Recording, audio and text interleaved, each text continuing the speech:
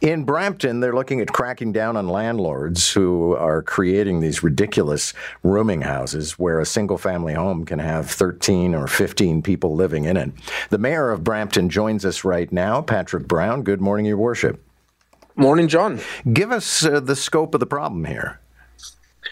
What we've really seen is every neighborhood has one or two absentee landlords, or in some cases, slum landlords who leave their property in an ugly state that really brings down the entire neighborhood.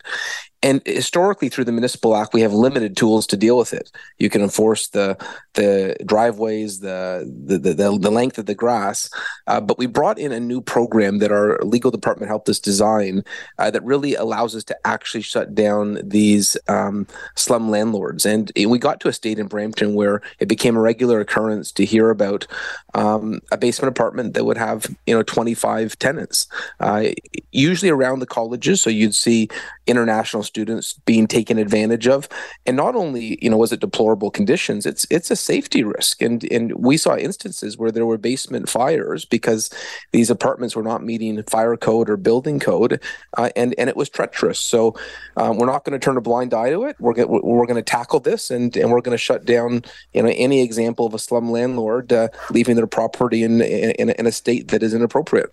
Well, and one of the additional problems would be that if you got 25 people living in a single family home, they're all using the waste, they're all using the garbage facilities. Effectively, they are over consuming for what's being paid in taxes.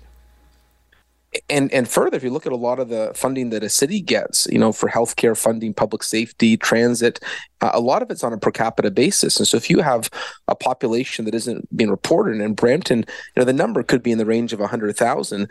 That is really affecting key critical services. So how are you going to enforce, though? I mean, don't you need in-person inspections?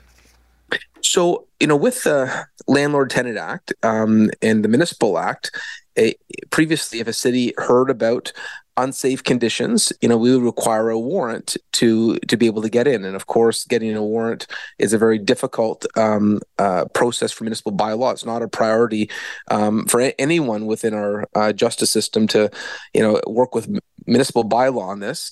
And so we found out through the Municipal Act that we are allowed to inspect businesses. And so we're now treating secondary units in these pilot areas of the city, primarily around the colleges, as businesses. And so we're going to regulate all these secondary suites as businesses, and we have the right to inspect, and we have the right to shut down and fine the owners if there's an egregious examples of safety breaches. All right. I have to imagine there are going to be court challenges, so it'll be interesting to see where this goes. I would note this has worked elsewhere in Hamilton and Waterloo, where they had similar challenges around academic areas, and we're hopeful that we can have the same success. Thank you, sir. Good to have you. My pleasure. Patrick Brown is the mayor of Brampton, and he was here this morning in his capacity as the mayor of Brampton, but he's also a pundit with us on News Talk 1010 and joins us on round 2 on Fridays.